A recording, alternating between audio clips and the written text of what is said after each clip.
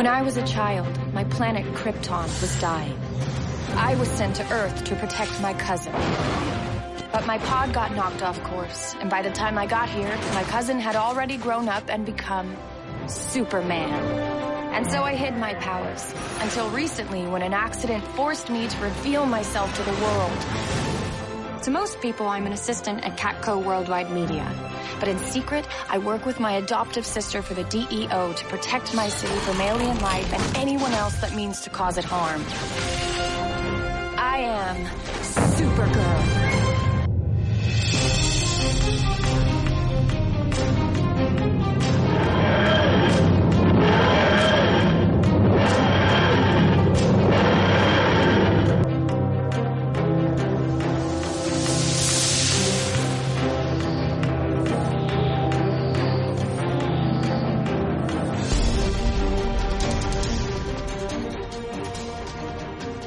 Good evening, good morning, good afternoon, good midday, good wherever in space and time, or on whatever crisis on infinite multiple space Earths or unspace Earths or wherever you might be. This is another episode of Discussing Who. We are on episode number 24, one away from 25, and we are going to be talking about, well, Supergirl, but a little bit more than Supergirl tonight. And as always, I am Kyle Jones, and joining me tonight again is Clarence Brown. Hey, Clarence. Hey, Cal. How's it going? Glad to be on for another episode, man. We are one away from 25, almost a quarter of 50. Well, not quarter of 50, but you get my quarter point. Century. Yeah, exactly. Yeah, I have a friend named John. He used to always say, "Man, you're a quarter of a century old." That's a long time ago. We used to fuss about age, but now we're all old, so we don't say anything. Yeah, well, I've learned one thing, which is time passes by a lot quicker when you get older than it did when you got younger. This has nothing to do with TARDISes or Doctor Who. This is real. It's time just does life. Yeah, it's life. And life tonight actually comes from someone who gave some feedback on our Facebook page, which of course is facebook.com/discussing who. She had listened to our second episode, so way back at the very beginning when we were talking about CBS and Supergirl coming to CBS, and that resulted in some more questions. So tonight's episode is actually going to be a feedback episode, answering some of the questions about not necessarily Supergirl, but Supergirl and females in the comics or TV. So that's our topic tonight. And Heather, thank you for making your comments. Thanks for listening. And I hope that we're able to answer some of your questions. We kind of brushed on this a little when we had our discussion about different genders, races and stuff and characters. But it'd be cool to dive deeper into this. Also, did you see the new Ghost in the Shell trailer that came out? No, and actually, I'm going to ask you a question. And, I can hear people, whenever I ask what I am about to ask, say, how can you be a geek? How can you be a sci-fi fan and ask this question? What is Ghost in the Shell? I mean, I've heard about it, but what is it? I'm going to be the one in trouble when I try to explain it. It's a Japanese anime about a futuristic society where there's androids. And that's the basic premise, but I'm not a big fan of, I don't know it well. I've seen a few episodes. I've never seen the movie. It was a couple of movies as well as a show, a series. I've seen a few episodes, but even me watching that, I was a little confused because I never saw the movie itself. So I'm even a novice to it myself, but it's basically about this girl that's a mech, android, or whatever they call it, and she's trying to figure out what happened to her, and there's a big subplot to all of that. And again, I'm not a huge person into it, but that's just the basics. All right, so it sounds a little bit like Westworld in a way. Don't spoil it for me. I haven't seen Westworld. Okay. All right. Well, I will tell you that Westworld so far is not Game of Thrones, but it has possibility and it has potential. Yeah, I heard it's like I think the same dude who wrote Jurassic Park wrote it, and it is basically like a theme park, where a Western type theme park, something or another. Everything isn't as it seems type of story. I would love to watch it. I just haven't dove into it yet, but anxious to get into it. All right. Well, I'll tell you this, and this is you find this out in the first episode, and it's nothing. I don't think that would be spoilers. But basically, the idea is, yes, it is a theme park, and the visitors who come in on the train are people who have paid an exorbitant amount of money to go and have an adventure in the Wild West town. And the closer in town you are, the safer it is. The further outside of town you get, the more unsafe it is, and you basically get to choose your own poison or choose your own passion, however you want to choose it. It's you make of it what you wish. Yeah, I know I'm behind, and it sounds like an excellent premise that I can't wait to dive into when I have a little more time to catch up on my TV shows. But just to ping back to the Ghost in the Shell trailer, it's so funny. We were talking about gender and race and all this stuff, and we recently again hit it with Doctor Strange discussion. Man, just seeing Scarlett Johansson playing the main character of Ghost in the Shell, to me, and this happens a lot, to me she pulls off the look of that character. But, I still feel the pain of people who know this is a Japanese-based show and that should be a Japanese character. And we have this Caucasian woman portraying her. Still kind of hard, but I think she's doing a good job from what I've seen from the trailer, and I can't wait to see more. And again, it's that situation where you feel the pain of this different race playing somebody who should be totally different. But again, it's kind of the trappings of Hollywood and American films, I guess I would say. All right. Well, let me pose this possibility to you. And first, let me preface my possibility by saying, A, I agree with everything you just said. But B, could it be possible that the story in some degree has to be manufactured or changed based on the audience for which it is intended? And let me give you an example. There was a version of an X-Men cartoon that was made for Japanese, I believe it was Japanese audiences, that had a complete revision of the entire X-Men story. I mean, it was the characters. Yeah. But you know what I'm saying? They made that their own. Popular too. They did it with a lot of X-Men stories. I think they did it with what am I thinking of? But it's been a Transformers. They did a Japanese version of Transformers. But it's been like a few things they've taken over there and done kind of the same thing, put the Japanese twist on it. But by the same token, it's always it's hard to take something that is native to that other environment and bring it over here and try to make it American. See example, Dragon Ball Z movie that was made Dragon Ball movie they made a few years ago. They brought it here, total whitewash, which I guess the Saiyans are aliens, so I don't know if that's really whitewashing it, but still. And I mean, just take a movie like this so core to Japanese culture, like The Forbidden Kingdom. You remember that movie came out a couple of years ago with Jackie Chan and Jet Li. Right. Just think if you tried to take something like that and put, Caucasian or any type of American in that role, it would just seem funny. And I don't know if it will have that same type of feel, but kind of, I think since it's in the future and it's so out there already, maybe it will have a different type opinion, or people have different type of opinion on it when it's actually released. So I don't know. I guess we'll see. It's just very interesting. So any of you who are listening who are diehard Ghost in the Shell fans who have your own opinions, contact us on Facebook. We'd like to hear from you. Send us an email. Send us a voicemail. I'll echo with what Lee said last episode about the change of the Ancient One is none of us are Asian or of Asian descent.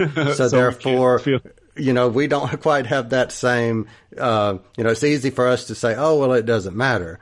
So if you do think it matters, please let us know, and we'll be glad to, comment on it and possibly play it on one of the future episodes. Yeah, and actually, I'll get my brother, who's also my co-host on the Tech Petition podcast, to record something. He's huge into anime, and he knows all about this character, and maybe he can give us some insight that we're not seeing. All right, well, I'll give you one better. Invite him on for a discussion, and that would be fun. And that would, because I would like to, just based on the information you gave a few minutes ago, wouldn't mind hearing more about it. Awesome. Back to what's going on tonight. We don't really have any news. We looked up what the news was, and there really wasn't much news other than class is still going in session full force in the UK, and we are 1 week, or actually less 1 week away, because right now this is in mid-November. This is November, I believe, the 13th. Of 2016, which is 1 week away when we're recording to the BBC America airing of Power of the Daleks, and I am excited. I still have not watched the Moonbase episodes that came out. I have to go back and watch those, but I'm very anxious to see both. And yeah, it's good to get another story that has been lost in time. It'd be great to see. Well, I know it I'm going to again, sound like you. I can't wait. Well, I know I'm going to sound like a broken record, but the ability to sit there and, even if it's animated, see the companions interact with the Doctor immediately after a regeneration is absolutely fantastic.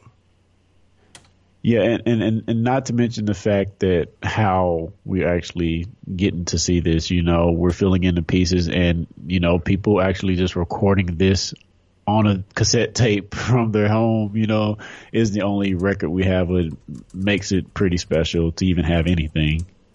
So that's pretty much all of the news that I think either one of us has. So let's get right into some Supergirl. So let's go and talk just briefly about Kara Zor-El as a character. And tell me what you remember about Supergirl, just off the top of your head. Well, basically, she is the very basic 1,000 foot view is she's Superman's cousin who actually I'm gonna get this part wrong. I don't know. See, I'm getting the show and what you told me mixed up. She actually left for Earth before he did. Well, around the same. Well, no, no, you're right. About the same time. Before he did, or about the same time. And something caused her to get there way late. And when she actually got there, Superman was grown and she was like still a kid or younger. I don't know if that's the comic or the show. That's pretty much universal between the comic and the, the TV show. And interestingly enough, if you go back and you look at our second episode, the episode was titled Supergirl on CBS. And since that time, CBS has canceled it and it's moved to the CW. So I know, we've not seen all of the CW episodes. So before we get into really Supergirl, we're not going to actually talk per se about anything that's happened since it's moved to the CW. But I want to ask you a question. What do you think about the show itself moving from CBS to the CW? Good, bad, indifferent? What do you think? I don't know if you said cancellation earlier. I don't know if it's just cancellation or they just outright bought the show from them or bought rights to the show from the WB CW/WB from CBS. But ultimately, it seems like a good thing, seeing that the CW has built a few shows around superheroes or DC superheroes that have kind of melded together into a very unique channel, which you don't see much these days. So that seems like a good fit for the show. So ultimately, I don't think it's bad, but I haven't seen any of this current season, so I don't know if the move from LA to Vancouver left some of the cast by the wayside. I would be interested in knowing that, seeing as you've seen some of that. All right, well, I'll answer that, and I'll tell you some of the things that I've noticed. And I've not noticed anything except one thing that I would consider to be bad. Callista Flockhart's character is more of a recurring special guest star character because of moving from location to location, she's still involved, but the Cat Grant character basically is more of a special guest appearance by type character this year. Oh, so she's not like there all the time. She's like not she was there. in last season. And they did it in storyline. So, I give them credit. They wrote it in storyline so that there is an explanation as to why she's not there. So that I like. And, for the most part, the sets look the same.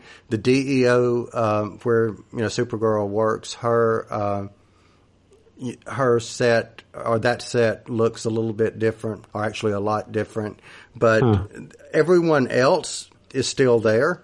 So, good. For the most part, I can't tell any difference other than the stories, some of which I think are a little more adult oriented, not really extremely, a little bit more than you would get away with on CBS at 7 p.m.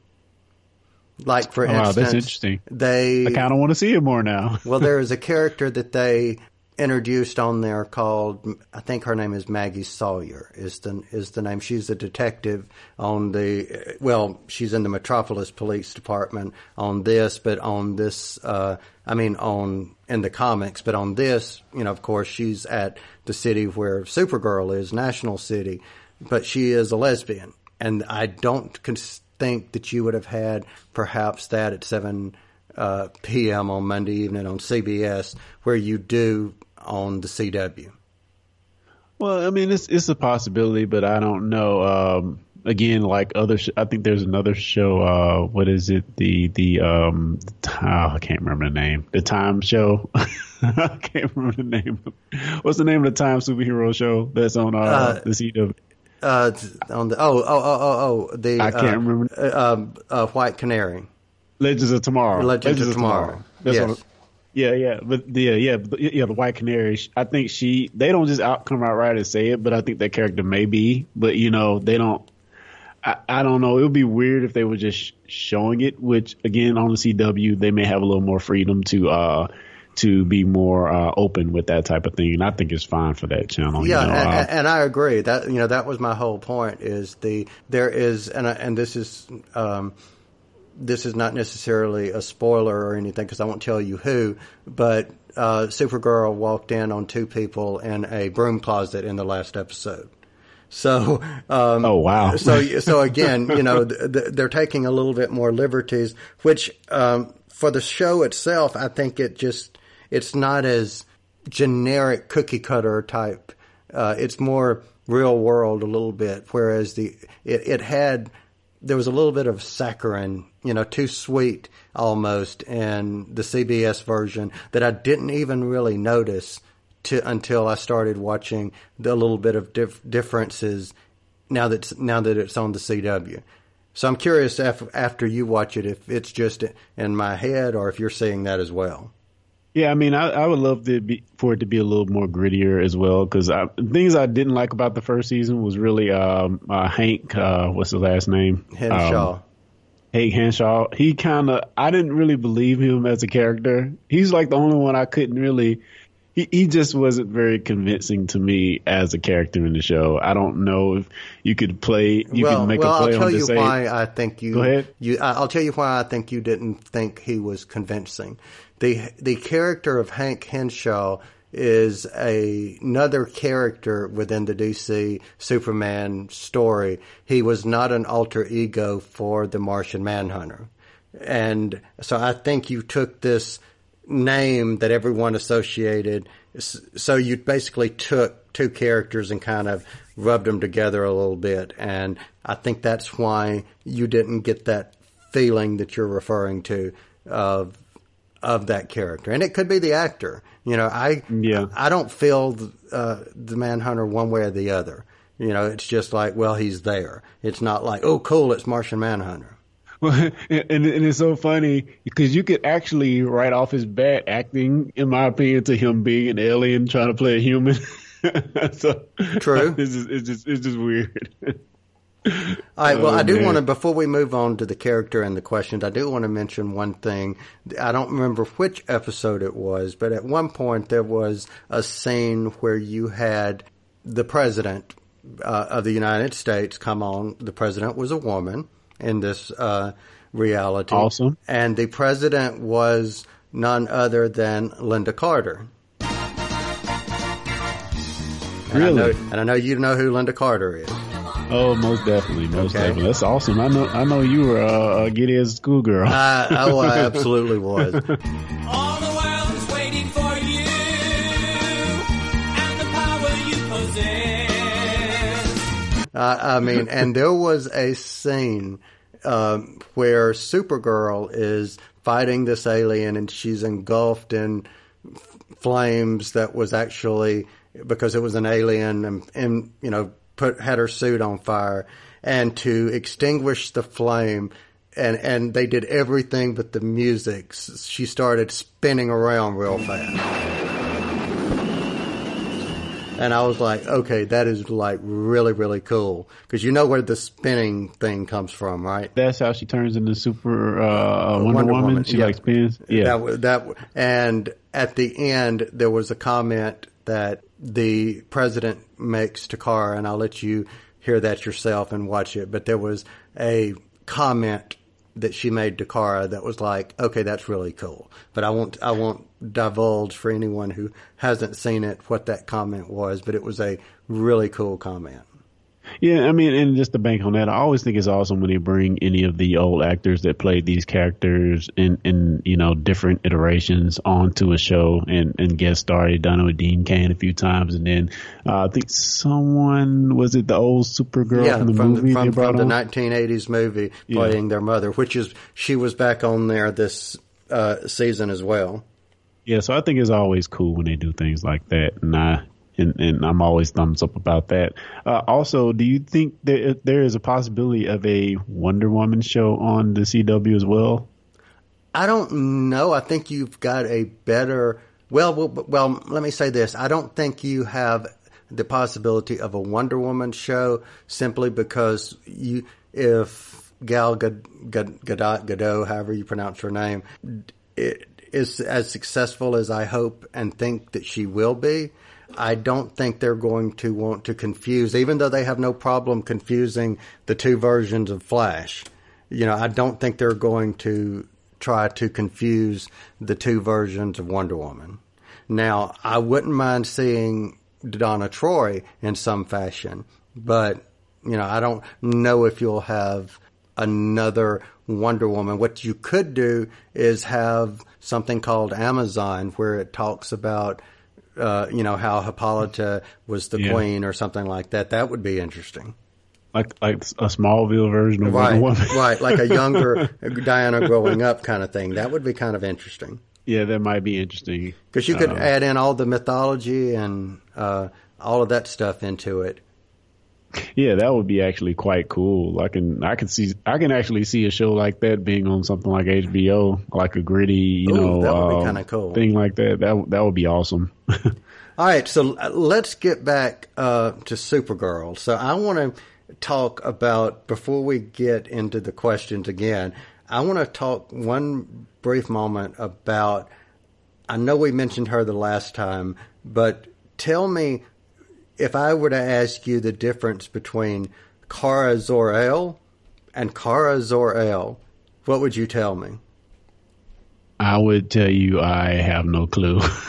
All right. If I were to say one of those was created in 1958 and one Kara Zor-El was created in 1976, would one letter make the difference? I'm guessing so, but all right. It seems like I found that a few times, and I've seen like people online fuss about this when they talk about Jor-El as well. Okay. The way it's spelled means something different, and it's so minute that I don't really understand it completely. All so right. can you tell me what's going on with that? Absolutely. So let me ask you this. So you're reading Crisis on Infinite Earths, and you've seen that there was an older Superman in Crisis and there was the younger Superman, right? Yes, that's correct. All right. The younger Superman from Earth 1, his name was spelt Kal, Kal, L, like El. Okay? Mm-hmm. The older Superman that I was referring to was from Earth 2, and his name was spelt not Kal-El, it was Kal-L with just one letter. Wow, okay. All right. And that's just how it was written back in the 30s and 40s. And at some point, someone started in editing, said, okay, well, we're going to start doing EL. And then when they tried to explain it, they said, oh, well, if it's spelled with just an L, that's the Earth 2 version. And if it's spelled with EL, that's the other version. Well, Kara Zor, Z-O-R, dash L is the cousin of the Superman from Earth 2. Kara's Z-O-R dash E-L from Earth 1. And the interesting thing is the difference between Kara Zor-El and Kara Zor-El. One calls herself Supergirl. The other one calls herself Power Girl because she did not want to be in her cousin's shadow. And Interesting. They are drawn completely different. Whereas, Supergirl wears the Superman outfit with the same colors and the S shield. Power Girl instead does not wear the colors, has her own outfit, does not even have a shield. In fact, has a big round oval right in the middle of her chest. I will say in the 70s and 80s when she was first created, I'm sure there were several young teenage boys that loved seeing Power Girl and didn't care to see Supergirl. And so did Power Girl come after Power Man, or was there... No, there was no Power Man. She just wanted to have her own identity, and that's how. And she existed post Crisis on Infinite Earths, and that is another Supergirl tie-in. Which in 1985, the DC editorial edict was Superman needs to be the last son of Krypton. Get rid of all the super pets. Get rid of Supergirl. Get rid of other Kryptonians. Make him an alien, a single character again. So they killed off Supergirl. Well, editorial liked Power Girl. So you had to explain, well, how can she no longer be, if this is one Earth that we have now, how can she no longer be Supergirl's cousin? So for 20 years, between 1985 and 2005, Power Girl's origin changed every 3 or 4 years. What? Yep. That is crazy. Because you kept having to explain and create powers for her that were not Kryptonian because, hey, if she's not Superman's cousin anymore, she can't have heat vision, she can't have super breath, she can't, etc. and so forth. Well, speaking of Supergirl, about 2 years, or maybe even not that far, after they decided no more Supergirl, what do you think DC decided to do? I hope they didn't change her into being Supergirl eventually. No, they did not change Power Girl into Supergirl. What they did do, which was actually, I think you may, once you hear what I'm about to say, preferred that they do that. Instead, they said, okay, well, we still like the name Supergirl, but we don't want another Kryptonian. So let's create another character that idolizes Superman, and she's going to make herself look like, oh, guess what? The same way Kara Zor-El used to look. But she's going to be a protoplasmic entity called Matrix. But she's going to go by the name Supergirl. That is just weird. Yeah. That is just weird. Matrix falls in love with Lex Luthor and then becomes a Supergirl in her own right.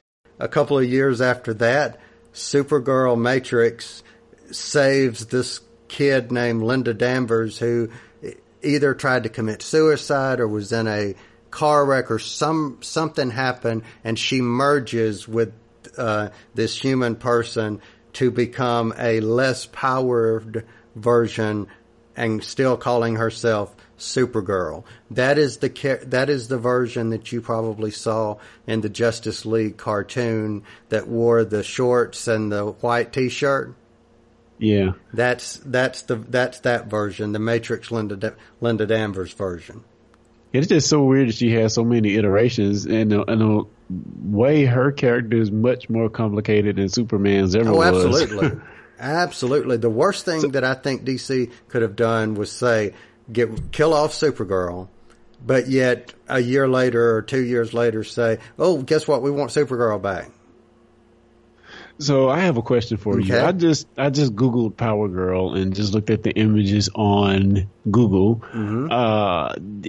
This white leotard type thing that she's wearing, is that like her normal? Yep, that's where I meant. That's whenever I told you that there were teenage boys in the 70s. It was a different time, obviously. Right, but that outfit, even from her original, appearance, that is how she's looked. She's had, I'll just be blunt. She's had she's much more voluptuous than Supergirl ever has been portrayed. Yeah, because it looks like a teenager's pipe dream. Right. I can't believe that she's actually drawn like this, to be honest. Yeah. It's probably the most overly overt sexualization of a character that I've seen. And there is, even today, that is, well, actually in the comic today, she had, in the Earth 2 comic that exists today, she actually uses Superman's shield. So they've actually, covered her up a little bit. But even from her first appearance back in the 70s, she's had that costume. So that is what she has been known from day one. Wow, that's interesting. Very interesting. And one more thing I'll say on Power Girl, her entire personality is much more literally in your face, no pun intended, but she's very headstrong and doesn't take anything from anybody, which I think is her popularity, because she's not just a carbon copy of Supergirl. Reminds me a lot of Captain Marvel. Nah, I'm not going to give you that. I'm so not going to give you that. I try. I know, but I'm sorry. We need Lee here to disagree with me, but we're not going to get. Well, this is DC. We're not going to talk about that horrible Carol Danvers. I know we may have hit some of these questions, but I want to actually get into Heather's questions, which was, first, what happens to her in the rest of her life? And I think that's the part that we've kind of answered, which is it depends on which version of Supergirl you're talking about. Yeah, and I would think this question is mostly geared toward the current iteration. So tell me, what is she doing currently in the comics? Is she even still a character? Yes, she is still a character, and they have her. The Rebirth comic version of Supergirl actually reminds me a lot more, believe it or not, of the TV version, which makes sense because you need to, tie it in a little bit to the TV version. But she's been everything from she's had the adoptive parents. She's had, she's had jobs before pre-crisis, but it's mirrored very, very closely to Clark in many ways. She's got she wears the glasses and just like he does. So in the rest of her life, I think it's pretty much the same as Clark. She doesn't have a maintained supporting character base, only because there have been so many versions and she's been redone, and so there's no Jimmy Olsen and Lois Lane and Perry White that's dedicated solely to Supergirl, only because of the changes. Now, as far as Power Girl, she has a very solid history, because she's been, even with the changing of her personalities, of her origin, she's had consistent publication in one form or the other. So she is still around right now. Who, Power Girl? Oh, Yeah. absolutely. Both of them are. Wow. Yep, both of them are. I think that leads into the next question, which is, why do we think that a title character that is a girl or a lady, a woman, like Supergirl or even Batgirl, may not be as popular as other characters? So let me ask you that. Do you think they are as popular? And if not, why do you think they're not? You know what? I think they can be, and my thing is, I want to see them popular in the right way. Again, just back to this image of Power Girl, how she was drawn, kind of makes me say, that image can make her very popular, but I don't want that to be the reason she's popular. If that makes any sense. Oh, it makes perfect sense. I want it to be story. And, if the story and the appeal of the character can't draw them in, let's don't go down this road where we try to do other things to make a character popular. You can make a character popular by bringing them into other stories, other arcs. So why they aren't popular right now, I don't know. I think Supergirl is on the rise, to be honest. I think the show has done a lot to make her more noticeable. And, even my little nephew was watching Supergirl when it was out, and he was very excited to me to talk about it. We had a good conversation about it. Him and my dad, of all people, were watching this show, and we talked about it for like 20 minutes. So I think the show that was on CBS did a lot to actually popularize her. As far as Batgirl and She-Hulk, I think those are both characters that we just don't know a lot about. I have to say, most of my knowledge of Batgirl came from the 90s cartoon, which I was forbidden to watch, but eventually got to. And She-Hulk, I really, until having discussions with you, I really didn't know anything about. I just knew she was a female version of the Hulk, and it stopped there. So she always looked interesting from the pictures and the actual little bit I got to read. But as far as what type of character she was and how she influenced Hulk's world, I really had no clue. So I don't know what's your opinion? What can we do to make these characters more popular, or why you feel they're not as popular as they should be? Well, I'm going to piggyback on what you said. Regardless if it's Superman or Superwoman, Supergirl, Superboy, if the story is not good, people are not going to read. And an example of that DC brainchild Jeff Johns himself has said, after the New 52, Superboy, the character, had become unrecognizable. They took away everything that people liked about the character, and then probably wondered, why are sales of the book so bad? Well, you took away everything that people liked about the character. It doesn't matter that it was Superboy or Supergirl. If you take away why I want to read this character, then why do I want to read this character? Yeah, definitely. It also goes, I think, into why was the character created to begin with? And I'll use Supergirl, predominantly let me use Batgirl for this part. Batgirl was a creation that resulted from a book and even congressional hearings that resulted from a book called Seduction of the Innocent. Have you ever heard of that? This is my first time hearing it. Okay. So there was a man back in the, I think, 50s, I think it was in the 50s, that wrote a book entitled Seduction of the Innocent. And he, if I'm not mistaken, I believe he was a psychiatrist. And he basically said that comic books as a genre was leading to the downfall of youth in our society. What? Yes. So characters like Superman, Batman, Wonder Woman, all of them were, seducing the innocent. And that's where the name of the title came from. Which is so funny because by today's standards, comics from the 50s were so G-rated. Absolutely. You know?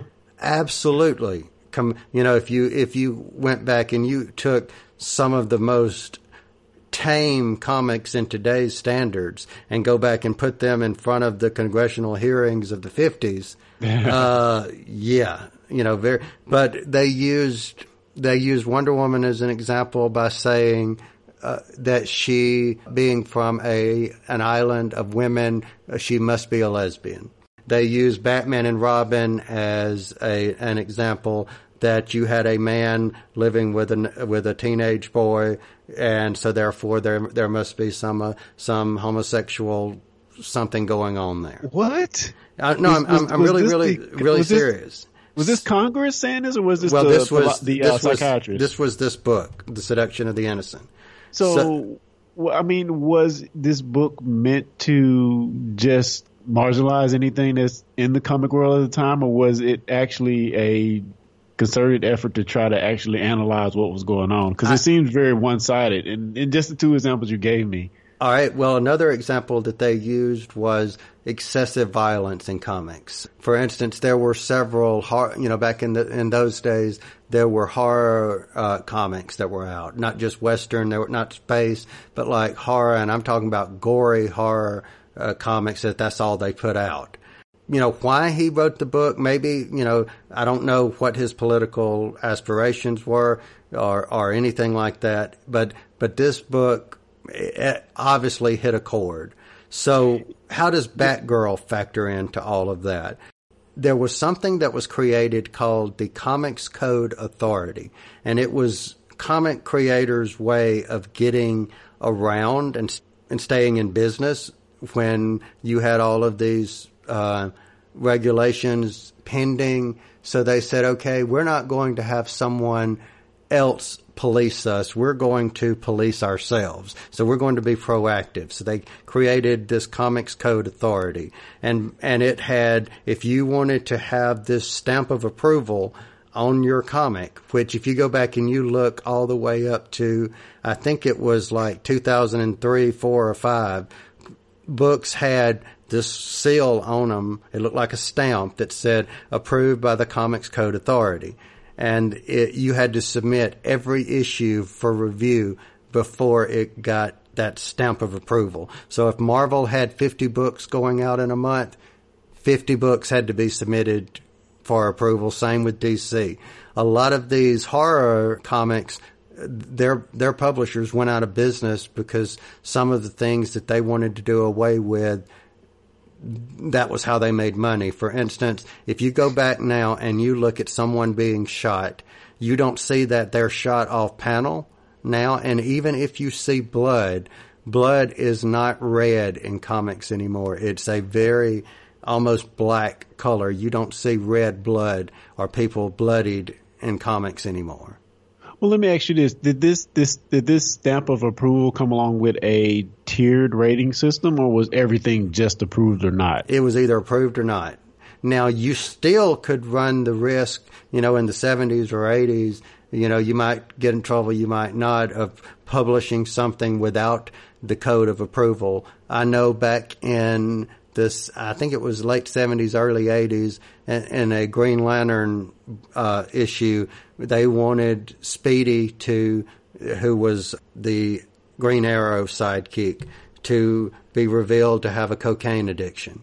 Well, the Comics Code Authority didn't approve that, so they decided to publish it even without the code seal. Yeah, I mean, that's very interesting because it's not too dissimilar from what the video game rating system is. Again, facing possible legislative restrictions, they formed their own rating group called the ESRB, and they do approve all games, but it's more of a tiered system versus you're approved or not. You have everything from a C, which is early childhood, up to what's the last one? Or adults only rating. Right. So they have a bunch of different tiers a game could be, and every game I know of that comes out these days has this stamp. So it's just funny. In this case, it was an all or nothing thing.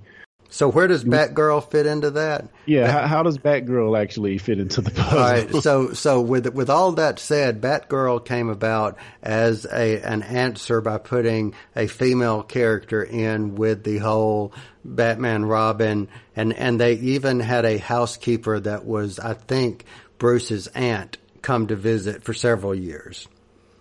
Really? Yeah, so you That had is really so you had that as and if I'm not mistaken, right before that they had killed Steve Trevor off in the comics, and he was not part of Wonder Woman's story.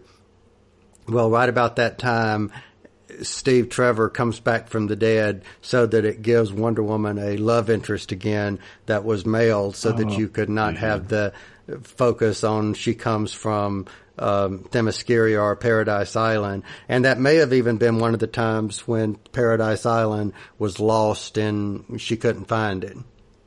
Yeah, which this whole discussion is pretty timely because there are things that came out recently trying to say is Wonder Woman lesbian and all this stuff. And I think one of the early writers kind of chimed in about it. But yeah, that stuff is resurfaced actually in the last few months, and it's kind of cool that that we're kind of talking about it in this different form here. Yeah, and if you go back and you look at some of the original Wonder Woman stories from the 40s, every single issue, or almost every single issue, ended by a man tying her up and spanking her in some way. What? Yes. I mean, that was, you know, the whole bondage thing with Wonder Woman in the 40s was like pretty much that was how she was subdued, was by tying her up. And there were several where she would be spanked or paddled.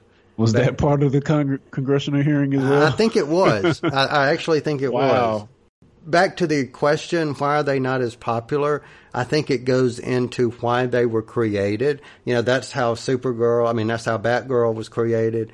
She-Hulk was created for the purpose of securing the rights of a female Hulk. But with her, she actually became quite popular in her own right. So tell me, you know, I know we've talked about She-Hulk a little bit, but what else do you recall about She-Hulk? I remember you telling about her different personalities, that she was more of an outgoing character versus what Bruce was, or David Bruce. But so I can't recall a lot about her, but she seemed pretty cool, and just the difference in personality, her embracing her Hulkness, so to speak. Right. I thought was really cool about her. Yeah, and I think she's going to be much different in this new Hulk comic than she is in the traditional way we've seen her so far. Yeah, I remember you mentioning that since her finding out what happened to her counterpart, we may see a different side of her, which again would be pretty interesting. And she is, well, I guess we got Awesome Hulk, so she's not taking over the the Prime Hulk role, I guess, but still, I'm interested in seeing what happens with her. Well, I think she, in a way, is going to be taking over the Prime Hulk book, because hers is not going to be She-Hulk. It's just going to be Hulk. No.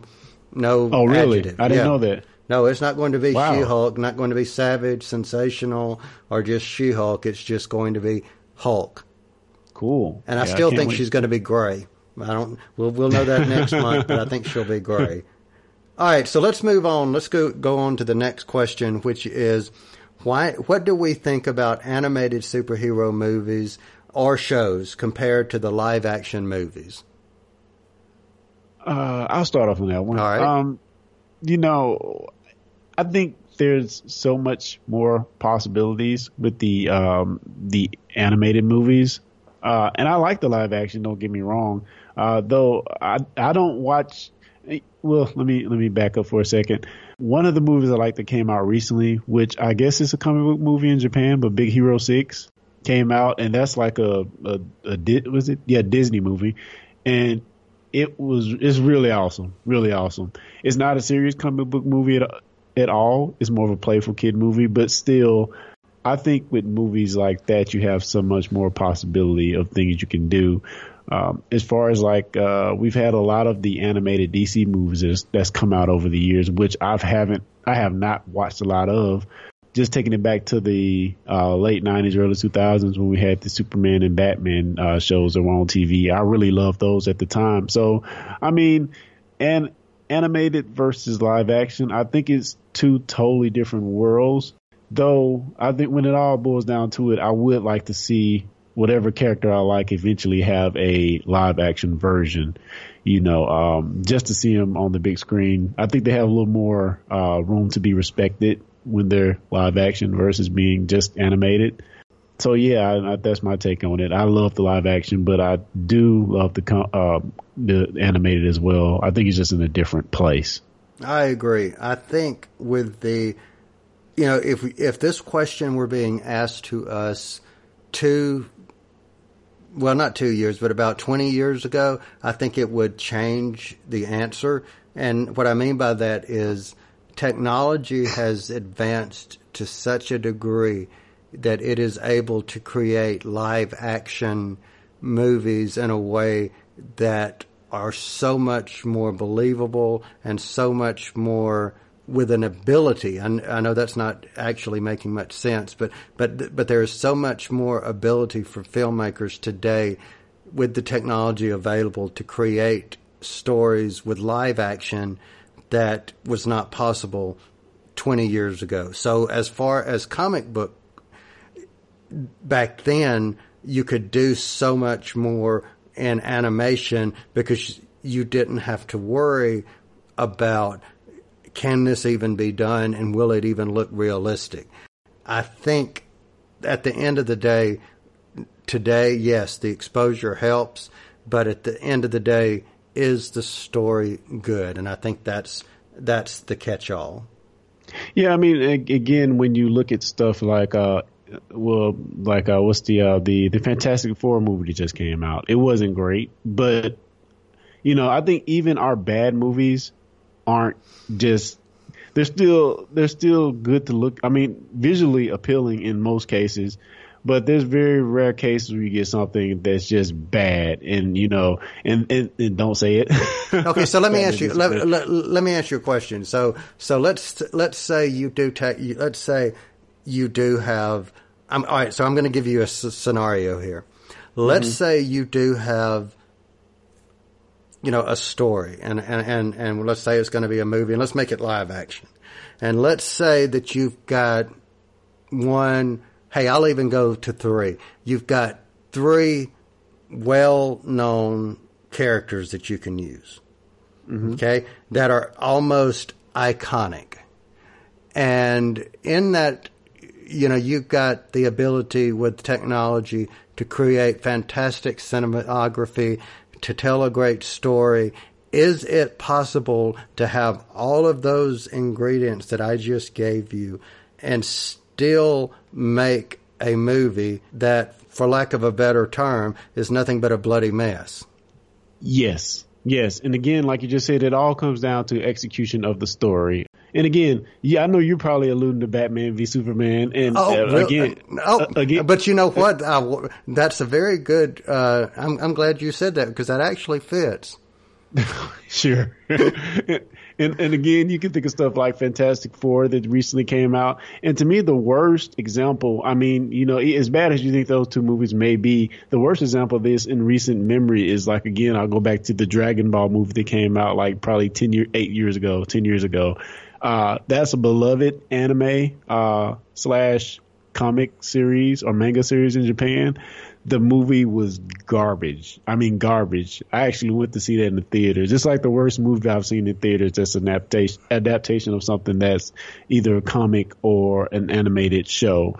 And, having that in my base, I've seen stuff that's not been great, but it's been okay. Even if you look back to like the Fantastic Four movies that came out a few years back, they're not great, but they're okay. Right. Now those I would say were okay. Not great, but okay.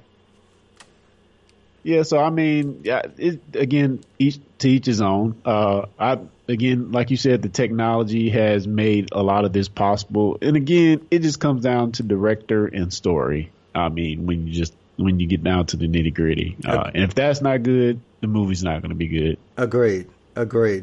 All right. Well, one of the last questions before I've got a few just for fun at the end was it was mentioned that Cartoon Network has released a new show about girl superheroes, and Heather was wondering what we had any thoughts about that. So let me take that part first. I think it is important to have all ages stories for everyone, and I mean if you watch the version that she's talking about, you can tell that it is intended for a specific audience, just like Teen Titans is different from Young Justice. You know, Young Justice to me is a little more not necessarily adult oriented, but teenagers or young adults or adults, whereas Teen Titans or Tiny Titans or whatever is more cutesy, kidsy kind of fun stuff. So what do you think? I mean, each has a place. I'm actually looking at the, and actually you can watch it on the Cartoon Network with no login right now. There's the first season. So I may catch an episode of that before I go to bed. But I'm looking at a picture of Harley Quinn, you know, is not the Harley Quinn from the movie. She has long tights on, and so does Wonder Woman. So again, like you just said, as long as you make something that appeals to a certain audience, I think it's a good thing. It would be bad for me to say, oh, why are you making an all girls superhero show? Can it be for everybody? But, you know, guys have had versions of everything since the dawn of time. So, I mean, giving an entry point for girls to get interested in these characters and maybe, you know, getting them into the comics that way, I think is a good thing. And you know, I can't say anything bad about that. It looks kind of cool. I might check out the first episode.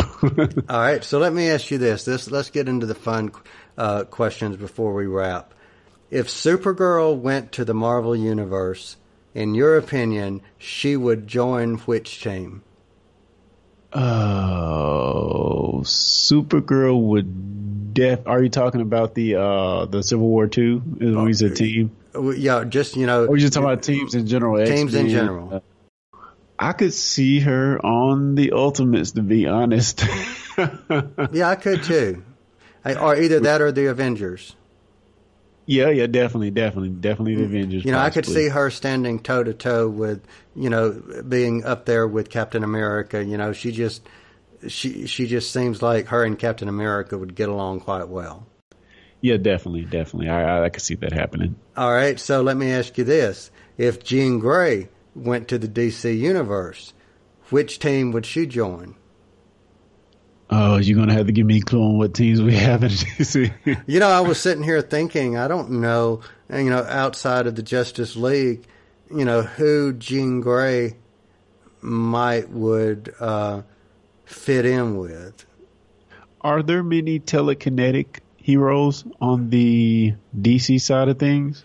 No, now that I'm sitting here thinking about it, most of them, they don't really have they don't focus as much on people being telepaths and telekinetics for them. Now there are some villains. There's a villain called Simon who is a character that I could see, you know, that's mental and so to speak.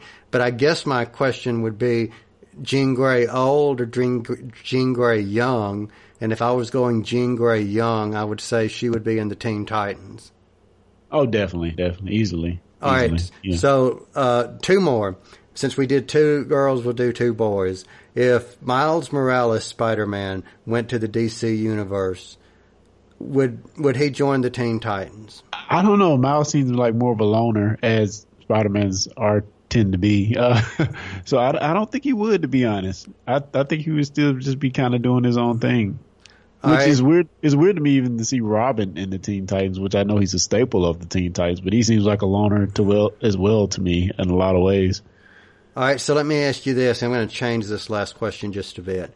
If Luke Cage went to the DC universe, would he work with Superman, Batman, or the Flash? Oh, Luke Cage. You know what? He's more of a second tier, so I don't see him providing any assistance to Superman, Batman isn't going to want his help. So I can see him working with the Flash. I think they'd make a good team. Okay. I can even see him. I can see him working with Wonder Woman. To be honest, Okay.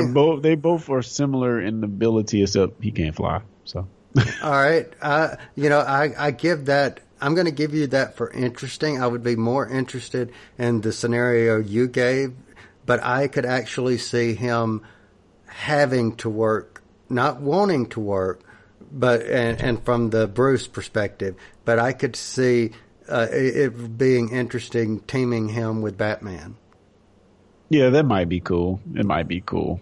With something in Gotham. I could see him, and Batman interacting more believable than I could say, like you said, with Superman or whatever. Yeah, definitely. All right. Well, do you have anything that you're working on before we wrap? Only thing I have really is I say check out techpedition.com. That's techpedition.com. And we have a recent podcast that came out. And we're talking about a wide array of things. And I think if you like this show, you may like it as well. The title of that episode is Infinity Virtual Dollars. Oh, so cool. So we talk about video games as well as shows. We cover the recent season of Halt and Catch Fire, as well as Walking Dead, this current season's premiere, and we talk a lot of Dragon Ball in the episode. So check it out. So I'm assuming you're a Walking Dead fan. Yes, I am. All right. So you've got to. So I need to listen to that so I can, because I keep hearing people telling me, why am I not watching Walking Dead? Yeah, man, you waited so long, man. But I know absolutely nothing about it. So even if I started watching, it would be brand new to me. Here's what we're working on. We can go ahead and let you know what's coming up in episode 25 and 26. 25 will be about a series called Broken Mirror. Black Mirror. Black Mirror, excuse me. Okay, so once again, I've said Broken Mirror, Black Mirror, damn mirror, whatever. So anyway, it's the Mirror episode is coming up next on 25. And then on 26, we will be all three back together and talking about the power of the Daleks. So that's what's coming up, 2 episodes in our future, and we hope that you will be back listening with us. So Clarence, unless you have anything else, I think the word is we are out of here. You've been listening to the Discussing Who podcast. Discussing Who is made by fans for fans. No copyright infringement is intended. Show us you're fans of the show by liking us on Facebook, following us on Twitter. You can find us on the web at www.discussingwho.com. Want more Discussing Who? Find us on iTunes, Google Play Music, Player FM, the Doctor Who Podshock Alliance, and more. Send us your feedback to discussingwho@gmail.com, or if you'd like, simply record a voice message and send that to us via your smartphone, tablet, or computer. We want to hear from you.